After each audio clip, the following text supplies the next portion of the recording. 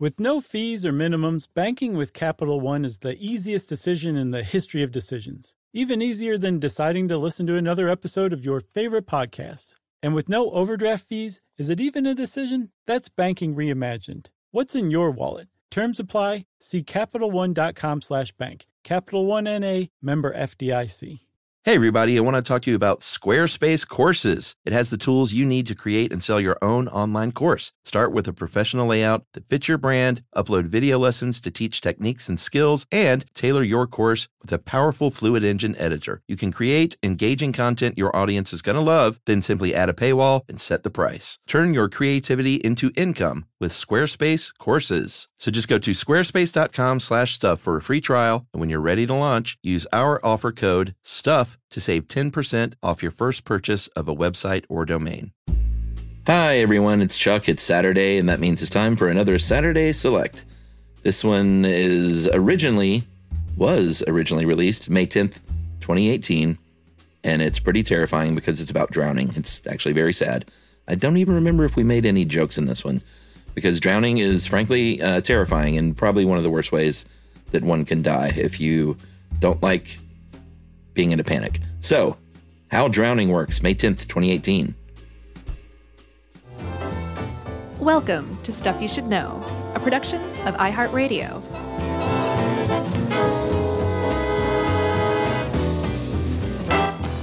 Hey, and welcome to the podcast. I'm Josh Clark, and there's Charles W. Chuck Bryant. And Jerry's over there, so that makes this Stuff You Should Know. Hi. How you feeling? Kind of upbeat, positive? Well, I will say that this topic, I felt like I was having a panic attack while researching and reading this stuff. Me too. Like I noticed I felt like I couldn't breathe at some points. Yeah, it was, and we covered a little bit of this in Worst Ways to Die many years ago. Yeah. But boy, oh boy, drowning is no picnic. No, it's not. And one of the things that I'd always heard about drowning is that like it was actually a very peaceful experience. I don't think that's the case. Yeah, I don't like, obviously no one can say for certain, but it doesn't seem to be, at all. And it seems to be like actually not a good way to go.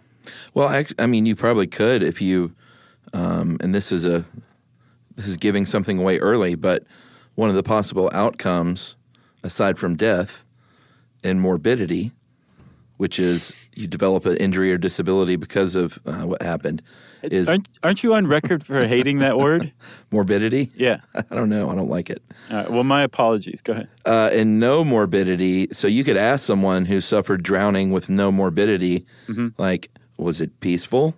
And they'll probably be like, nope. Well, that's where I got that from was, online if you go, and you got to take it all with a grain of salt because there's plenty of 14-year-olds who like to just make stuff up. Sure. But there are, threads on Reddit and other places that basically are supposedly people who have survived drowning. And I didn't find any that were like, it was actually very peaceful. My brain flooded with endorphins and I was ready to go into the light. Mm-hmm. Instead, it was more like, I saw one that said it burned like lava. Yeah. Which, I mean, if you think about it, if you've ever had something go down the wrong pipe or whatever, think about how much that hurts your chest. Yeah. Well, Chuck, we're here to tell everybody that what you experienced where you took a drink of Coke and it went down the wrong pipe, that didn't go anywhere near your lungs. Right. That was the least of what can happen to you. And it just hit your epiglottis, which is that flap that converts your trachea into your esophagus, right? Yeah, that flap that's like, sometimes I want to work and sometimes I want to scare you to death. Right, but zero Coke went into your lungs when that happened. So imagine how bad that is. That was just your epiglottis. It actually gets way, way worse when you actually are drowning. Yeah. And you said something that we really need to point out here because for as long as people have been drowning, since people have been people. Right, exactly. So for as long as people have been drowning, we still have only very recently begun to make universal definitions of what drowning is. Yeah, it's 2002, the World Congress of Drowning. That's a thing. Then they at least had the good sense to hold it in Amsterdam, at least. Right. so they could get their good time on. Sure. Afterwards. After the meetings. These are awful. But what they did there was they decided, hey, we need to really codify this because 350,000 people a year die, and it's the third most common cause of accidental death around the world. Mm-hmm. So let's really kind of classify this stuff so everyone's on the same page moving forward. Yeah, because everyone wasn't on the same page. And actually, if you follow media reports, people still aren't on the same page. Oh, There's sure. a lot of unclear terminology that the medical community doesn't recognize, but that the media uses pretty frequently. Oh, yeah. There's pretty widespread misunderstanding that drowning is not death. It's a way you can die, but it's actually a specific type of injury that starts with your epiglottis, as we'll see, or your larynx. I'm sorry, but it's like a injury that can happen to you that you can die from, but you can actually have drowned and survived. Yeah, that's very misleading because that's the actual definition. But in everyday parlance, if you say, I went to the pool last weekend and my child drowned, and someone said, "Oh my God," oh no, they're fine. Right. Like it's not a very fair thing to say to a friend. No, it's not. But if you're following the definition of the 2002 World Congress of Drowning, that would be the right thing for you to say. Yeah, but that kind of pedantry in just everyday conversation, you should lead by saying, I had a close call. Mm-hmm. My child technically drowned according to the World Congress of Drowning. Right. And then they're doing fine. Push the glasses up your nose. Right. As you're saying it. Exactly. So I gave away a little bit here. With drowning, the whole process starts when water or liquid comes in contact with your larynx, your voice box. That something, as far as human evolution goes, something about that flips your reptilian brain out. Yeah. And your motor takes over. Like your motor instincts take over, and there's very little you can do from that point on as far as conscious thought and movement. Yeah, I mean, we'll get to that last part later, but you're totally right, man. Like your body is trying to do one thing, and that is survive this experience. Mm-hmm. And like I said, we'll get in a little more of what drowning looks like. But during drowning, you're right, that first contact with water in the larynx, you have that gasp initially, and then you are in charge for a short time because you try and hold your breath voluntarily, but then your larynx just starts spasming, and hypoxemia, hypoxemia, I'll bet. Hypoxemia? No, hypoxemia. Hypoxemia. That's what it said, right? Oh my God. Hypoxemia. It's funny. I looked up a bunch of word pronunciations today, but that one, I just flew right by it. I'll tell you when I've got down is quinceañera. Yeah, that's next. Right. How about hypoxemia? Sure. Basically what that is decreased levels of oxygen in your bloodstream. So your body's trying to fight that. Right. So your larynx, whether you like it or not, your larynx has closed. You're not breathing. You're holding your breath because your larynx is trying to prevent liquid from going into your lungs, right? Mm-hmm. And so as this is going on, you're losing oxygen concentration in your lungs. You're having a buildup of CO2. Mm-hmm. And I got this from a reference to a passage from the book The Perfect Storm. Okay. But supposedly, studies have shown that after about 87 seconds, your body says, "Okay, to hell with this. I can't spasm any longer. I'm going to try to take a breath." Right. If you happen to be underwater, then you've just taken in water. Right. And now a whole different set of events is happening, right? So you're already starting to become sluggish, to lose consciousness a little bit from that lack of oxygen because you haven't been breathing for, say, the last almost minute and a half. But now you've taken in water onto your lungs. And like I said, this changes things, and it makes it way, way worse. Well, yeah, and before that even happens, your body becomes something called acidotic. Well, how would you pronounce that? Probably that way. Yeah, I actually listen to that one. It's okay. What is it? It's acidotic. Oh, it is? Yeah. I actually probably would have made it a long O. Yeah, no long O, apparently. Okay, well, thanks for going the extra mile on that one. I had to make up for the last one.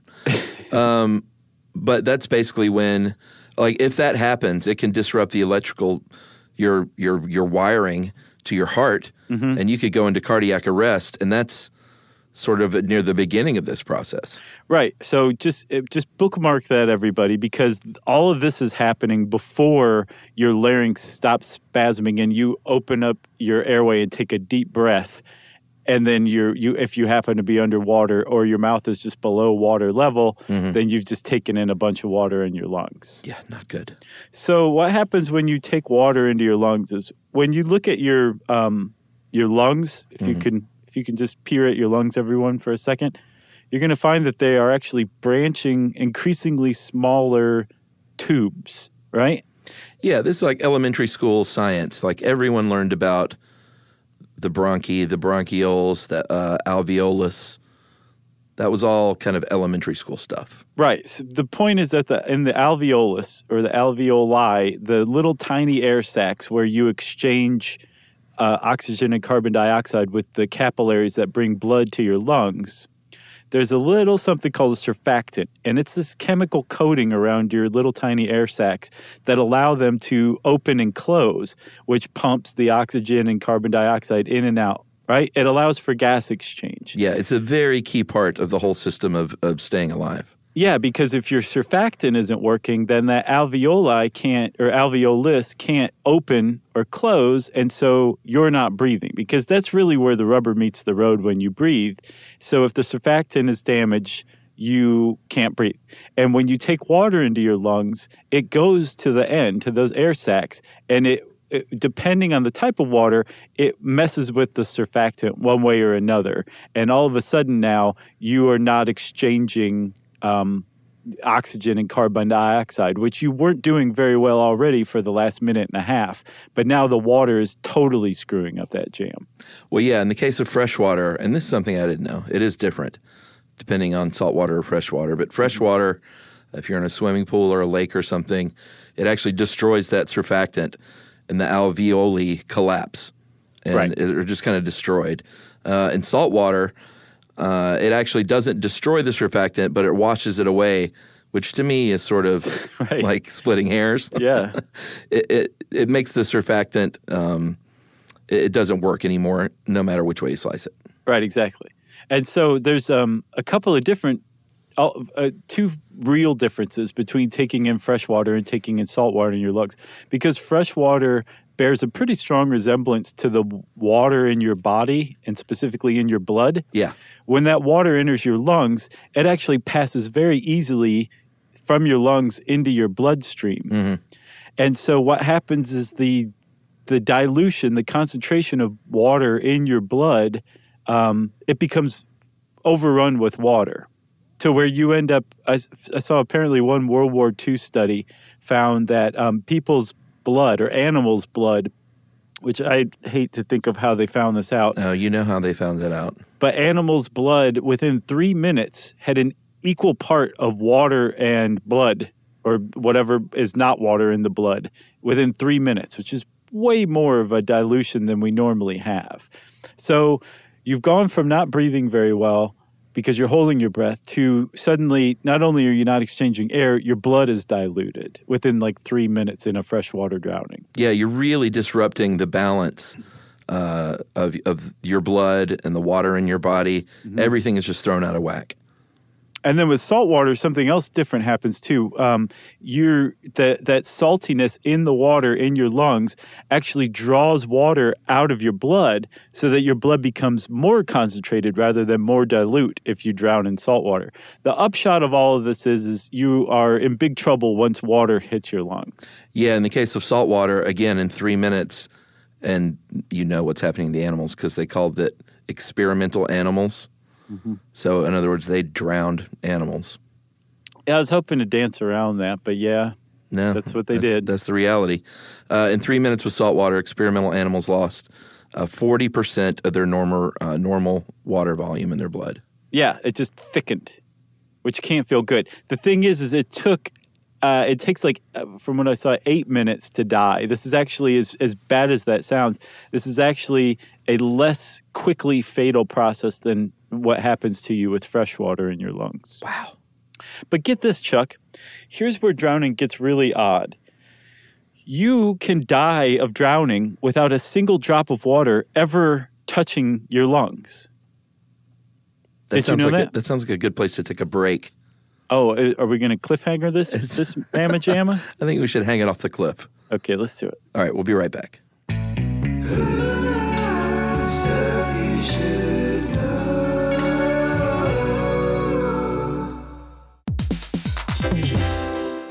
Listen to this. It's a game changer. Amazon is now in healthcare. Yes, Amazon. It's called Amazon One Medical. They offer same-day appointments, and if that's not convenient enough for you, they also have 24/7 virtual care. Yeah, imagine you're feeling so sick that even the thought of getting out of bed is just too much for you. With Amazon One Medical, you don't have to leave the house. Of course, what good is that if you then have to drag yourself to the pharmacy, but you don't have to do that either because of Amazon Pharmacy. It makes a lot of sense. Delivering things fast is what Amazon is known for, and that's exactly what they do here. They'll deliver your prescriptions directly to your door. No waiting in pharmacy lines with people who probably all have something worse than whatever you're there for. Again, this is a game changer. Thanks to Amazon Pharmacy and Amazon One Medical, healthcare just got less painful.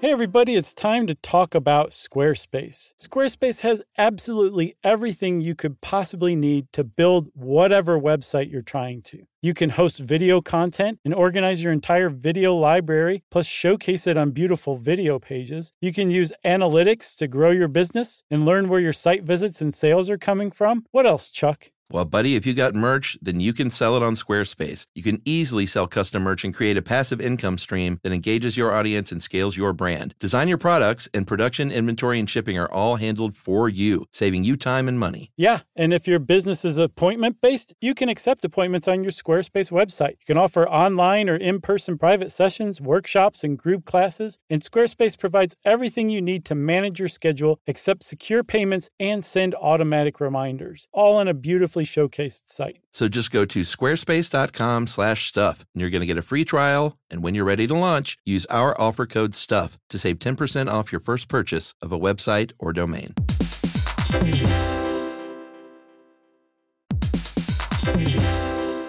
Hey everybody, summer is the perfect time for gathering with friends and family in the backyard to enjoy premium cuts of meat, fresh, seasonal produce, and more. And of course, we're talking about Whole Foods Market. And speaking of that meat, you can fire up the grill with premium cuts of meat like no antibiotics ever beef New York strip steak and beautifully marbled boneless beef ribeye steak. Your grill will thank you. And you can also grab and go. Whole Foods Market has grab and go favorites like packaged salads, appetizers, and sides. They're really perfect for bringing to any kind of potluck barbecue. Yes, plus don't forget dessert. Every gathering needs dessert. You can dig into limited time seasonal pies from their experts in the bakery. Or how about some adult beverages? You can always fill up that cooler with some summer beers, seltzers, sparkling wine, canned wines, and more. Must be 21 plus, of course, and please drink responsibly. So make Whole Foods Market your summer grilling destination.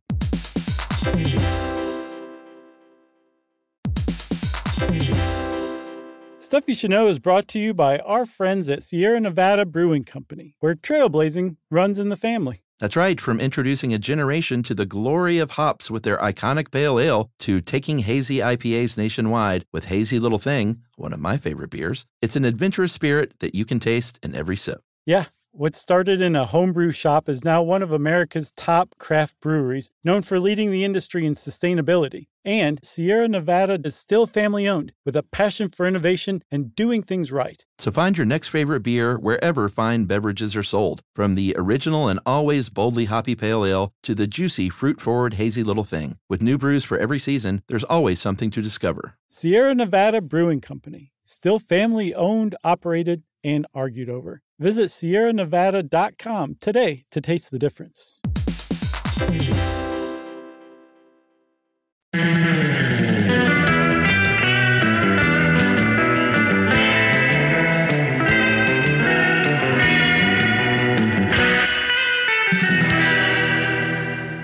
Chuck, good call.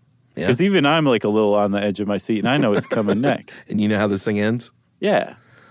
Yeah, well, you're exactly right. You don't have to, that can happen, but to drown and die, you don't need to be the TV or movie drowning where you're floating in the water, you're fully submerged. Right, you went down with the ship or something like that. Yeah, I mean, they used to call it dry drowning, and in the media they still call it dry drowning.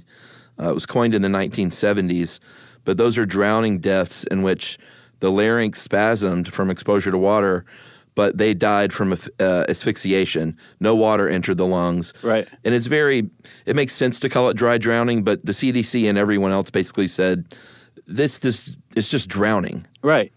It's drowning. Just because there's not water in your lungs doesn't mean you didn't drown. Right, because whether it's the water in your lungs or the fact that you haven't been breathing, you're dying from asphyxiation, and it's a water-related asphyxiation, right? Correct. But it doesn't have to be water in your lungs. But that happens to something like 10 to 20% of people who die of drowning. Yeah. They don't have any water in their lungs whatsoever. They die before their larynx stops spasming. Yeah, and there have been some really sad cases. This one that's referenced in the article you sent just last year in 2017, a 4-year-old boy in Texas was knocked over by a wave, just playing out in the ocean, like knee-deep in water. His head did go under for a few seconds, but Dad brings him out of the water. The kid recovers. He gets smacked on the butt and goes off and plays, and everything seems fine. Right. Over the next few days, they think he has a stomach flu. He complains of a pain in his shoulder, and the parents did not get him to the doctor fast enough, and he died in his sleep.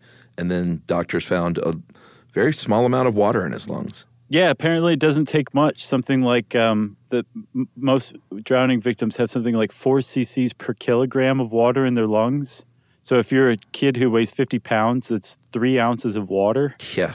Right, to die from that, right? But the thing that scared everybody, scared the bejesus out of parents everywhere about this poor kid named Frankie Delgado, he died like days after he had his drowning incident, right? No one knew that could happen.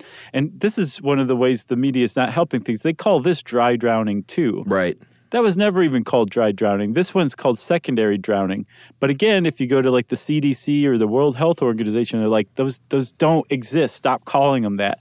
It's drowning, and you can actually die of drowning days afterward. But the thing that was really misreported about Frankie Delgado and then other kids like him is that it gives the impression that, Dad picked him up, spanked him on the bottom, and he went along his way, and he was totally fine, then all of a sudden drops dead 3 days later. Right. That's not how it works. The kid their health starts to decline, and usually in cases where this is happening, where it's like a delayed drowning death, their health declines very obviously within 2 or 3 hours of the incident. And it's really bad. It's like they become sluggish because they're becoming hypoxic. They throw up a lot. They vomit a lot. They might defecate themselves. Their behavior changes. It's very obvious that something's very wrong with them. But the problem is most parents don't say, oh yeah, my kid took in some water in the pool a day before. Yeah. And they don't think they just think like Frankie Delgado's parents did, that it's a stomach bug or something like that, when in fact they're actually dying from drowning right in front of their very eyes. Yeah, it's like the head injury that you die of a week later because of whatever, some kind of internal hemorrhaging that you don't even know is going on. Right. Yeah, it is very much like that. Liam Neeson's wife, right? Yes, right. She died in like a ski accident, right? Yeah, Natasha Richardson, and I didn't look it up, but I know it was not that day. Oh, I didn't know that. I don't know how many days later it was, but same kind of thing where there's something going on in the body because of an incident that you don't realize is going on. And in this kid's case, I think he had edema, right? His lung tissue started swelling. Right. It swelled and it could no longer, like it collapsed, the little alveoli collapsed, the gas exchange wasn't going on. And so he had a decrease in oxygen and an increase in CO2. And then that's what you ultimately die from drowning, right? Right. But you can also get injured. Brain damage is usually the major complication if you don't die from drowning. Mm-hmm. You can have that tissue damage in your lungs. You can get pneumonia or something called ARDS, acute respiratory distress syndrome. Right. And there's also usually not usually, but frequently there's a comorbidity with a drowning, which is like a head or neck injury, a spinal injury. If you dive into the shallow end of the pool and you break your neck, you're going to start drowning like immediately because you just lost consciousness and you're underwater. Ugh, man. So there's, as we'll see in talking about treating drowning, you want to be aware that there's a good possibility that the person's neck is not quite right. Yeah. So here's one other thing that I knew before, but I had learned at one point, and it really opened my eyes. Every representation of drowning I've ever seen in any movie, on every TV show, in every book, in every song about drowning, they got it wrong. It's just wrong. It doesn't look anything like what we've all been led to believe it looks like or sounds like. Well, yeah, I mean, that is true if you are actually drowning. But what you're talking about that you usually see in the movies, if they end up getting pulled out of water and they're fine, is just called aquatic distress. So when you're splashing around and yelling, you aren't drowning at that point.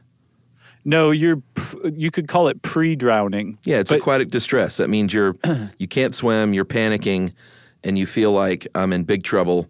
So you're waving your arms and screaming. When you actually start drowning, this guy named Francesco A. Pia, he's a PhD, he defined what's called the instinctive drowning response, which is nothing like you see in the movies. It's very quiet. Right. And your body, like we mentioned earlier, your body's instinct kicks into gear, and it's not trying to wave for help or yell. It's just trying to survive and get another breath and keep that face above water. Right. It's like all hands are on deck to keep you upright in the water. That's the whole point. Literally, all hands are on deck if the deck is the water. Right. You know? Yeah, no, it's true. That's why I said it. So the thing is, though, Chuck, with that aquatic distress thing, it doesn't always precede drowning. So much so that drowning can come on without aquatic distress. Oh, yeah. And people are so conditioned to think of drowning as aquatic distress or vice versa that this is about the most heartbreaking thing I've ever heard. There are kids who will drown, a substantial amount of kids who drown within 25 yards of a parent or whoever is supposed to be watching them. And a significant portion of those kids drown with the parent or supervising adult actually watching them drown and not realizing what they're seeing because it doesn't look like what they think drowning looks like. Yeah, 10%. I wouldn't overstate it, but yeah, 10% of the parents actually watch this happening. Right. So this is what drowning looks like, right? If you're not going to once drowning starts, if you've gone through aquatic distress, once the drowning starts, you have your head. Your mouth is about at water level, and you can't call out for help because there's one of two things going on. Either you are trying to catch your breath every time your mouth comes above water, and it's happening so infrequently that all you can do is work on inhaling and exhaling, or your larynx is spasming and you're not breathing at all. And if you're not breathing at all, you obviously physiologically can't shout or speak or do anything. But either way, you're not able to shout or yell or call for help or say anything. Yeah, I mean, the way I read it, though, is it's not like you're working on breathing. You have no choice in the matter. Yeah. Like your body has taken over, and it's not like you're like, oh, I need to get my breath. You may want to yell. Right. But your body is saying, no, speech is secondary in this whole situation. Right. We need to get you to breathe. Yep. And then very similarly, your body, you can't control your arms any longer. Whatever you want to do with your arms, you can't. All you can do is kind of flap at the water. And the whole point of that is to keep your head above water as much as possible. One thing that I saw, Chuck, that I don't know if you figured out, I can't figure it out, but one of the things about the instinctive drowning response is you're not kicking. You're just using your arms. I don't get that at all. Yeah.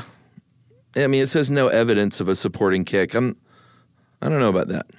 It just seems weird that your body wouldn't be like, oh, yeah, let's get the legs in on this too, and maybe that'll actually help keep us above water. I'm not sure. That's kind of the most important part of treading water.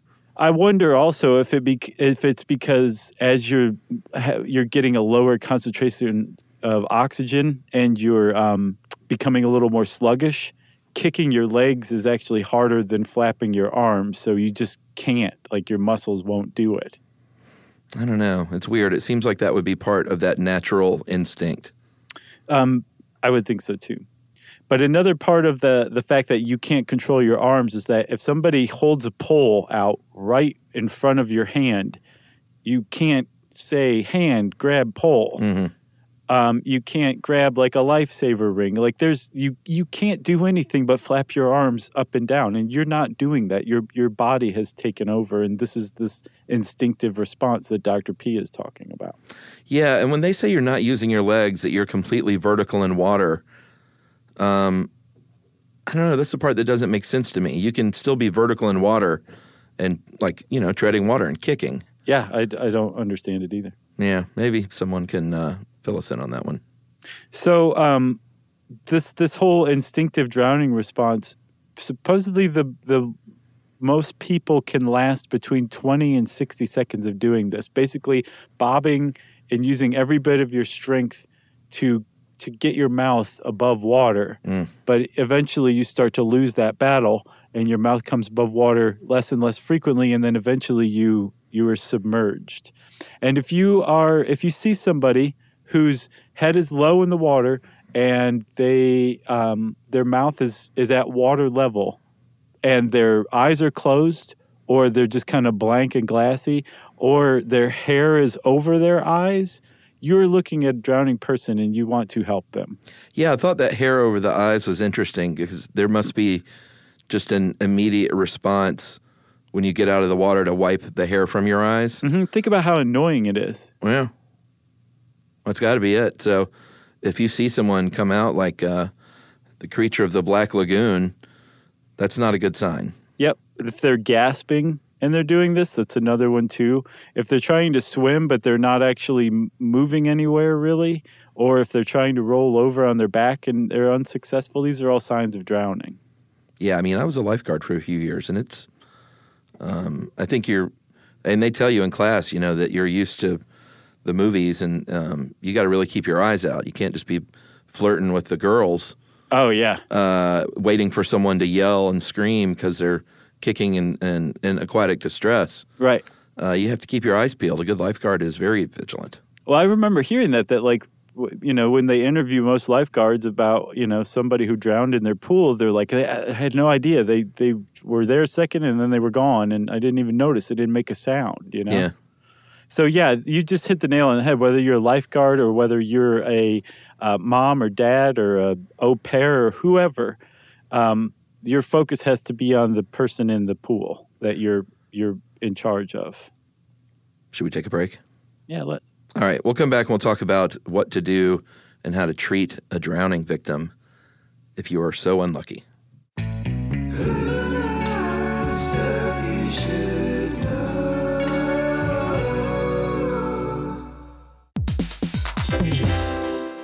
Listen to this. It's a game changer.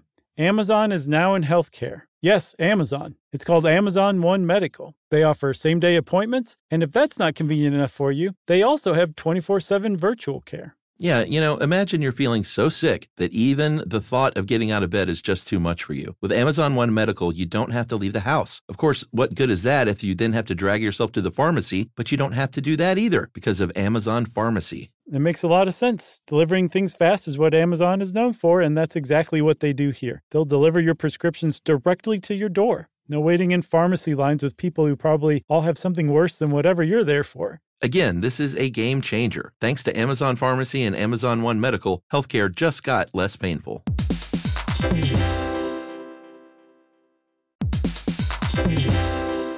Hey everybody, summer is the perfect time for gathering with friends and family in the backyard to enjoy premium cuts of meat, fresh, seasonal produce, and more. And of course, we're talking about Whole Foods Market. And speaking of that meat, you can fire up the grill with premium cuts of meat like no antibiotics ever beef New York strip steak and beautifully marbled boneless beef ribeye steak. Your grill will thank you. And you can also grab and go. Whole Foods Market has grab and go favorites like packaged salads, appetizers, and sides. They're really perfect for bringing to any kind of potluck barbecue. Yes, plus don't forget dessert. Every gathering needs dessert. You can dig into limited time seasonal pies from their experts in the bakery. Or how about some adult beverages? You can always fill up that cooler with some summer beers, seltzers, sparkling wine, canned wines, and more. Must be 21 plus, of course, and please drink responsibly. So make Whole Foods Market your summer grilling destination.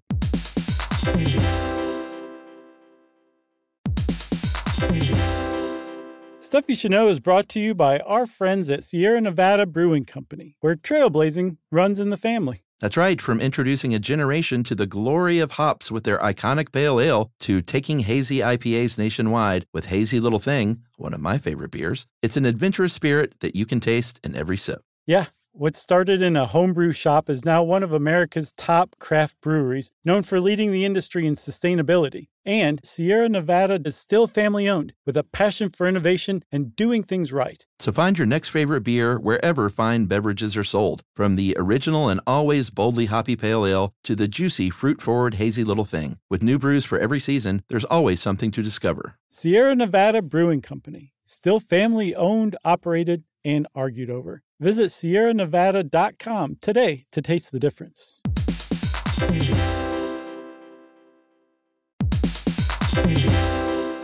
Hey everybody, fire up the grill and fire up the party. Get the Weber Sear Wood Pellet Grill. Smoke, roast, and sear on the same grill. That's right. You can go from low and slow on smoke boost mode at 180 degrees all the way to high heat sear at 600 degrees. And it's got a full grate sear zone so you can put more food on the flame. That's right. Plus you can utilize the smoke boost setting to intensify that smoky flavor. And direct flame cooking creates searing, crisping, and browning. So your food will look as good as it tastes. That's right. The grill is hot in 15 minutes and cleanup is easy. You'll cook on 2 levels at the same time so you can make enough for everyone, then clean up quick with a pull and clean grease and ash management system at the front of the grill. Cook confidently with intuitive digital controls at the grill and enjoy the sleek, easy-to-use surface. Plus, you can add a heavy-duty rotisserie or rust-resistant griddle insert to up your game. So get fired up for your new Weber Sear Wood Pellet Grill.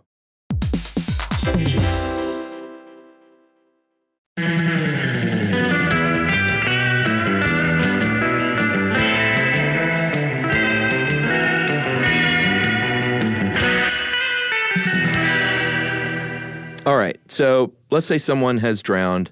Let's just say you're at a pool, just to make this easy, because that's kind of best case scenario because it's contained. There is usually some sort of rescue equipment on hand. Mm-hmm. It's not like you're on the beach and you're like, I need a defibrillator. Yeah. But most pools have this kind of stuff now. Plus, you can also see the bottom. There's not usually like an underwater hazard or anything like that. It is about a best case scenario, yeah. So the AHA, the American Heart Association, said that if possible, like if you're not by yourself, do the common sense thing, which is to send one person for help or to call 911. These days with phones everywhere, it's I'm sure increased response times. But and if you have a defibrillator, go get that thing. Or have your buddy do it. Mm-hmm. Bring it to the victim's side. Assess the situation. Like, are they breathing? Do they have a pulse? And this is one of the few situations they point out where, because I know we covered CPR, and the hands-only CPR is kind of what's recommended now. Mm-hmm. But that is not the case with drowning. No, apparently you still want to do mouth-to-mouth is how I took that, right? Yeah, I think so. Which has never made sense to me because if you're blowing into somebody's mouth, aren't you blowing carbon dioxide into their body? What's the point of that? Is it just to get the lungs opening and closing? I don't know, maybe. I've never understood that. Yeah, because I don't think I think that's the case. Like, it's not saying your body needs CO2. I think it's your lungs need to be expanding and contracting. Gotcha. It's been a while, though, since I lifeguarded. Yeah, but I mean, and it used to be like, yeah, you do chest compressions and then mouth to mouth, and then they said, no, just do chest compressions. So I was surprised to see that with drowning, they're like, do both. Right. They're back with that. And then also, don't forget, while you're doing all this, keep in mind that the person's neck might need to be supported or kept at a certain straight angle because they may have injured themselves. That may have caused the drowning to begin with. Yeah, like if they dove in or whatever. Right. So if they're breathing but they're not awake, then roll them over on their side because, they might vomit and asphyxiate that way, which, the way Bon Scott went out. And I believe some other rock stars have gone out that way. John Bonham, Janis Joplin. Oh, did they all asphyxiate from vomit? Yeah. Irving Berlin. Really? No. I don't know. I was just trying to think of musician least likely to asphyxiate on his own vomit. Oh, well, I think that's Benny Goodman. Yeah. Although he partied. Did he? No, I'm just being contrary. Okay. We have to lighten this thing up a little bit, right? I know, it's hard. You're looking for jokes in here. It's tough. So let's see. You got somebody who's breathing but unconscious. Roll them on their side. Mm-hmm. Somebody who's not breathing and doesn't have a pulse, you do CPR. Mm-hmm. You want the EMS to get there as fast as possible. But CPR for, whether it's a heart attack or whether it's a drowning, if you can do CPR, you can prolong the amount of time it takes for the EMS to get there. You're just staving off like irreversible damage by doing at the very least chest compressions. Yeah, absolutely. So one thing that I did not know that I ran across, Chuck, is there's actually a tremendous amount of racial disparities when it comes to drowning. There are far greater numbers of African Americans, and this is the U.S. strictly, African Americans, and then Native Americans and Alaskan Natives who drown compared to white kids. And depending on the venue and the age group, it can actually get shocking how great the difference is. Yeah, between the age range of 11 to 12 years old, African Americans drown in swimming pools 10 times the rate of white kids. 10 times. And this is something I did know because the pool I lifeguarded, where I lifeguarded for 3 years, was majority African American kids. Mm-hmm. And they, we got not special training, but we got, we were told that by the lifeguard company. Like it was a huge lifeguard company that supplied lifeguards all over the city. Like taxis. Yeah, exactly. So at my pool and pools like that, they, we had little breakout sessions for us. We were like, hey, listen, it is a systemic thing in this country where little black kids don't learn how to swim as often. And, the CDC has done studies, and there's a professor in Montana named Jeff Wiltz who wrote Contested Waters, a social history of swimming pools in America. And it all makes perfect sense because of discrimination and segregation. When swimming pools and recreational swimming and sports swimming started to come around, these black families couldn't go to the pools, so they didn't take swim lessons. They didn't learn how to swim. If your grandparents didn't learn how to swim, then they're, I think they even have a stat. Yeah. You have a 13% chance to take swimming lessons and learn how to swim if your parents did not. Only a 13% chance. Right. So it's just passed down.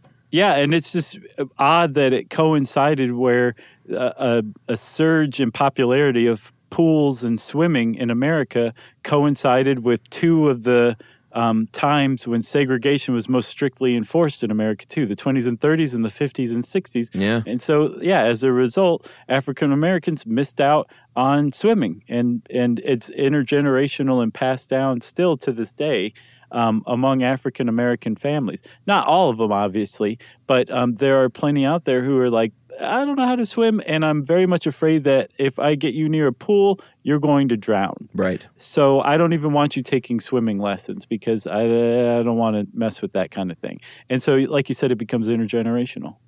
Yeah, and there are plenty of programs now, thankfully, and even when I was lifeguarding, 1,000 years ago, plenty of programs to try and give reduced rate or free swimming lessons in communities like that, and basically get everyone trained up.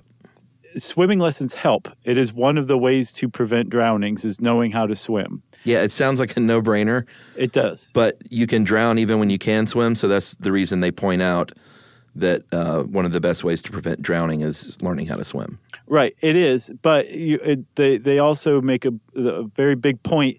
If once your kid knows how to swim, you can't just be like, you're fine. You go to the pool by yourself. Yeah. Like this one article put it like learning to swim doesn't drown-proof your kid. No. Something like a quarter of deaths by drowning are from kids who knew how to swim or people who knew how to swim.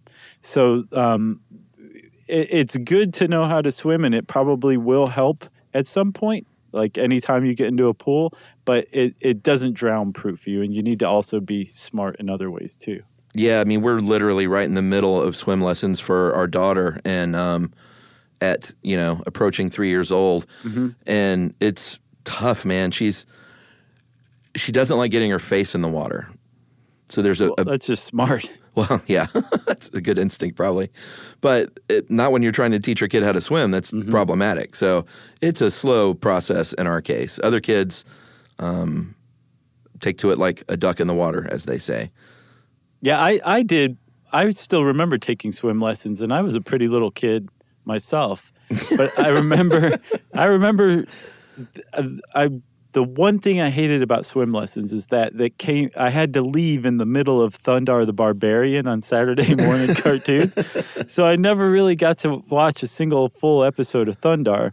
Then the other thing I remember is realizing that as I was swimming toward the swim instructor, I wasn't getting any closer. And it finally dawned on me. I was like, you're moving further away. Oh, that old trick. And she was like, no, I'm not. And suddenly I was like there, But I remember being like, oh, there's such a thing as guile and deception. I had no idea. Now I learned it thanks to my swim instructor. Yeah, my deal was I was terrified of swimming and swim class. What were you terrified about? Drowning. Oh, were you? Okay. Yeah, my brother and sister went to swim class. They learned how to swim. Mm-hmm. I refused. I was really scared. I would not go out of the shallow end for many years. Aww. I know. I was a little scaredy cat. But my mom, I remember very distinctly when I was kind of old, man. I was like 6 years old. Mm-hmm. And she didn't threaten me, but she said, hey, listen, you're going to take swim lessons in like July. You've got to learn how to swim. July is go time. And this was, and I'm making up dates, but let's say it was July. And then in June, we went to visit my grandparents whose neighbor had a pool. Mm-hmm. And we were doing that thing where you hold on to the edge of the pool and get a bunch of kids and go around and around and create like a little whirlpool. Mm-hmm. And I remember very distinctly taking my hands off earlier and earlier and taught myself to swim that day. Oh, cool. And it was because it was kind of a current and people in front of me and behind me. And I just started letting go a little sooner and a little sooner in the deep end. And before you know it, I was doing a very rudimentary dog paddle. Nice. And that led to very poor swimming, which I still have today. Were you swimming around and you're like self-taught? Yeah, I had a T-shirt that said self-taught, back off. Self-taught swimmer. I'm still not a good swimmer. I mean, I can swim fine, but I'm not, as far as swimming strokes and proper swimming, I'm terrible. I can do a swimming stroke. It's not any good, but I can do the technique of it. But I was on a swim team. See, I never was. It was the worst swim team in the league, and I was the worst member of the team. Yes. So worst swimmer in the county. That was your nickname. My worst was pretty much. My worst was the backstroke, and the coaches would always put me in a backstroke and be like, "Please don't! Like, why are you doing this?" And now as a grown up, I know because they were just like, "We're losing anyway. We're going to watch Josh do the backstroke." Every time I did the backstroke, I would end up like 2 lanes over. I was just about to say, I bet you went to a different lane. Yeah, and when I bumped into the other kid, they would inevitably stand up, and so we'd both be disqualified because I couldn't stay in my own lane. Uh-huh. And then the coaches just thought that was hilarious. Yeah, I was never on a swim team. And that's where you learn how to do it properly, I mean, I can ape those strokes from watching the Olympics, But it's nothing close to. I mean, I can't do butterfly obviously. I'll teach you this summer. Okay. Butterfly is definitely the hardest. Man. But the breaststroke, it's nice. It's a good stroke. I'm teaching you to swim this summer. Some strokes, okay? Yeah, I mean, I can do a rudimentary breaststroke, but it looks more like I'm just kind of bobbing up and down. I'm really not going very far. Yeah, but if you do it, you're like, oh, this is what it's supposed to feel like. Right. I know what you're talking about. I've had that sensation before too, but you're just like a frog that ain't quite right, you know? All right, so here's some other handy rules. If you have a newborn or a toddler, anyone basically up to about 4, they say they call it touch supervision. So like never be more than an arm length away, because it can happen very fast in a swimming pool and a bathtub. Get off your cell phone, put down your Marie Claire and your Red Book and your Reader's Digest. Or your Men's Health. Sure. Or your Bodybuilders Weekly. Right. Or your Mad Magazine. Yeah. And pay attention to your kid. If you have a pool, you need to have that thing fenced in. Oh, yeah. Or even better these days, they have those excellent, it's not a hard top, but it's between hard and the little soft top that are retractable. So you get out and you go inside and you can cover that pool right up. Yeah, although I think by law you have to have a fence around, like 4-sided fence with like a self-closing gate that also self-latches too. Yeah. And you have to grease it with Crisco so little kids can't climb it. Well, you do that anyway. Right. But it's fun to watch them try. You should learn CPR. You should have all the little life-saving implements at your pool. Oh, another one. I had not thought about this, but if you have a pool, you want to have a landline too, because you need to keep a phone that works right by your pool at all times. Yeah, so you need to be like Thurston Howell and have a pool that made out of a clamshell that a guy in a white tuxedo can bring over and sit down on a side table. Right. Or like Hunter Thompson at the Beverly Hills Hotel. Well, I need to bring up Hunter Thompson at some point in this episode. Duh. One other thing I want to say, too, also, if your kid has like an episode that looks like a close call to you, yeah, but they seem fine, then yes, keep an eye on them for the idea that they could conceivably have drowned and they could be developing symptoms. And if they start to develop any symptoms, then take them to the ER, and the ER doctors will very kindly listen to their lungs to see if they hear any water. Easy peasy, right? Mm-hmm. At the same time, don't freak out. Like if your kid just coughs and sputters a little bit and they're fine and they don't develop any symptoms at all, they're fine, most likely, right? But it does pay to be vigilant, and it is better safe than sorry. Just don't be terrified if your kid, as long as they didn't have anything that you could be like, that was kind of a drowning episode that just happened. You're probably in the clear. Yeah, it's a rare case, that kid in Texas, but because it does happen, keep an eye out for sure. On the other hand, though, the media, like talking about this stuff, supposedly has saved at least one other kid's life from the publicity that went around that case. It happened to another kid later on, and the parents had heard about this and took their kid into the ER and saved her life, I believe. Well, there you have it. You also don't necessarily just drown in a pool either. No, I mean, this stuff is horrifying. The thought of an infant drowning in a dog water bowl is a nightmare scenario. Yeah, dog water bowl, open cooler that has melted ice, toilets, a cleaning bucket, anything that can hold something like 1 inch of water is enough to drown an infant and possibly a toddler, I think, too. Oy. Cars, people drown in cars as well. Yeah. Bathtubs are actually another one. So get this, man.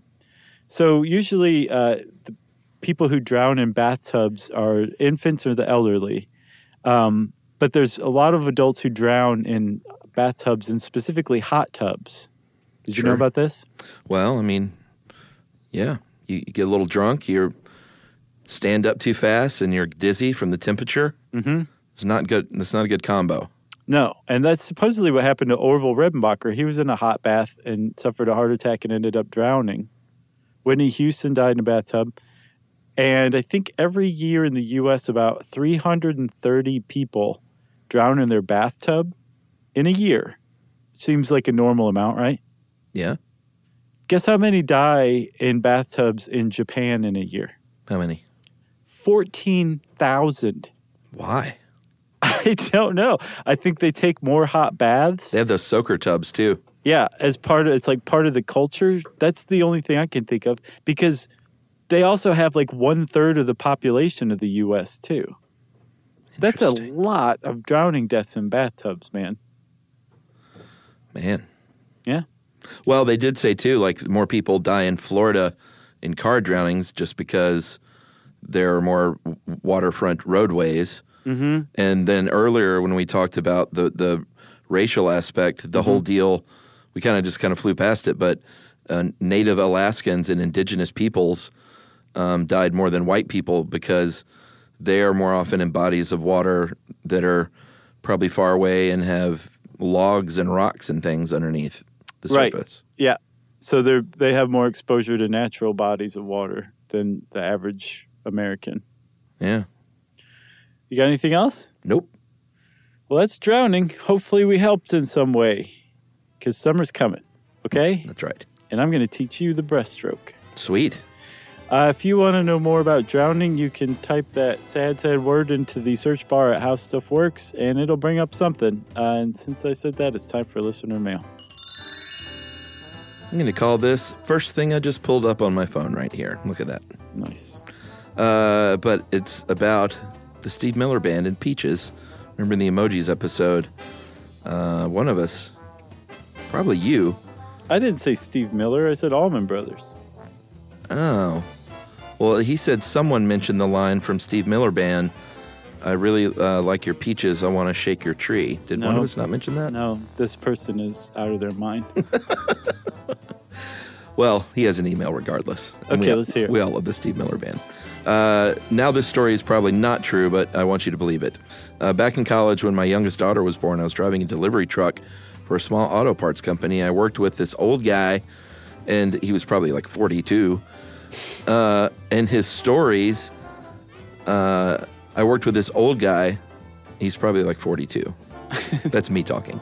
Okay. So one time he told me that he worked in this auto shop years ago, and it was owned by this husband and wife, and he had played bass for a little while in the Steve Miller Band, and her name was Peaches, his wife. So the story was that the line from Steve Miller, really like your peaches, want to shake your tree, was Steve Miller taunting his own bass player. Mean. He says, I don't know if this is true, but the story's like, it rang true enough. So I like to think that somewhere there's a couple that owns an auto parts store in Arizona, and to stick it to Steve Miller. Who doesn't want to stick it to Steve Miller, you know? And that's from Jared. Dude, I was in the local market near my house about a year ago. And buying some artisan tonic? No. And my buddy Chris Cox, who you know, who plays bass in my band, he happened to be in there. We were kind of talking about music. His wife's name is Peaches, too. No, it's not. We were talking about music, and this guy who looked like an old Southern rocker came up, and he was like, you guys in a band? We were like, yeah. And he was like, me too. It's like, oh, yeah? And he like, I'm the flute player in the Marshall Tucker Band. No. And I was like, whoa. Wow. Like, if Marshall Tucker Band is known for one thing, it's the flute. Like, for real. What's name off a couple of their fluty songs? Well, Heard It in Love Song, Can't Be Wrong. That one has that famous flute part. What? No. You know that song. Sure, but I can't think of the flute part. Oh, I mean, it's the whole intro. Do do do do do do do do do do do do do. That's all flute. Oh, I guess I never realized that. Anyway, a bunch of their songs have the flute, and he was not the original flautist. Mm-hmm. He's one of these, Marshall Tucker Band's one of those deals where sure, it's like two original members. They've had 20 flute players. Like the Temptations or something. Yeah, but I was still impressed. I was like, man, that's amazing. That is impressive. And then, like Anchorman, he whipped one out of his sleeve right there in the store. Kicked some candles off of tables and went to town. Yeah, I'd say Marshall Tucker Band is second only to Jethro Tull for flute innovation. Okay, that's who I'm thinking of. They did like Aqua Long. Hey, how about that? We just came full circle. All right, let's just end it. If you want to get in touch with Chuck and me and Jerry, you can send us an email to stuffpodcast@howstuffworks.com. And as always, join us at our home on the web, stuffyoushouldknow.com. Stuff You Should Know is a production of iHeartRadio. For more podcasts from iHeartRadio, visit the iHeartRadio app, Apple Podcasts, or wherever you listen to your favorite shows.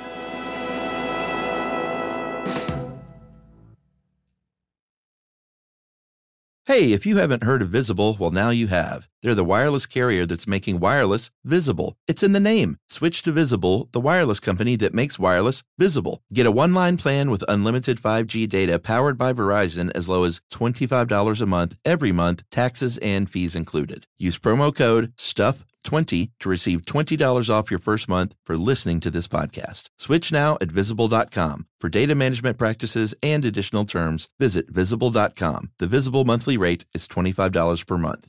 Hey friends, when someone says Amazon, do you think healthcare? Well, maybe you should. Amazon One Medical offers same-day appointments, and if somehow that's still not convenient enough, they have 24/7 virtual care. Not only that, there's also Amazon Pharmacy, so after your virtual care appointment, Amazon will deliver your prescriptions directly to your door. No waiting in line with people who are sick with who knows what. It's a new era of healthcare. Thanks to Amazon Pharmacy and Amazon One Medical, healthcare just got less painful.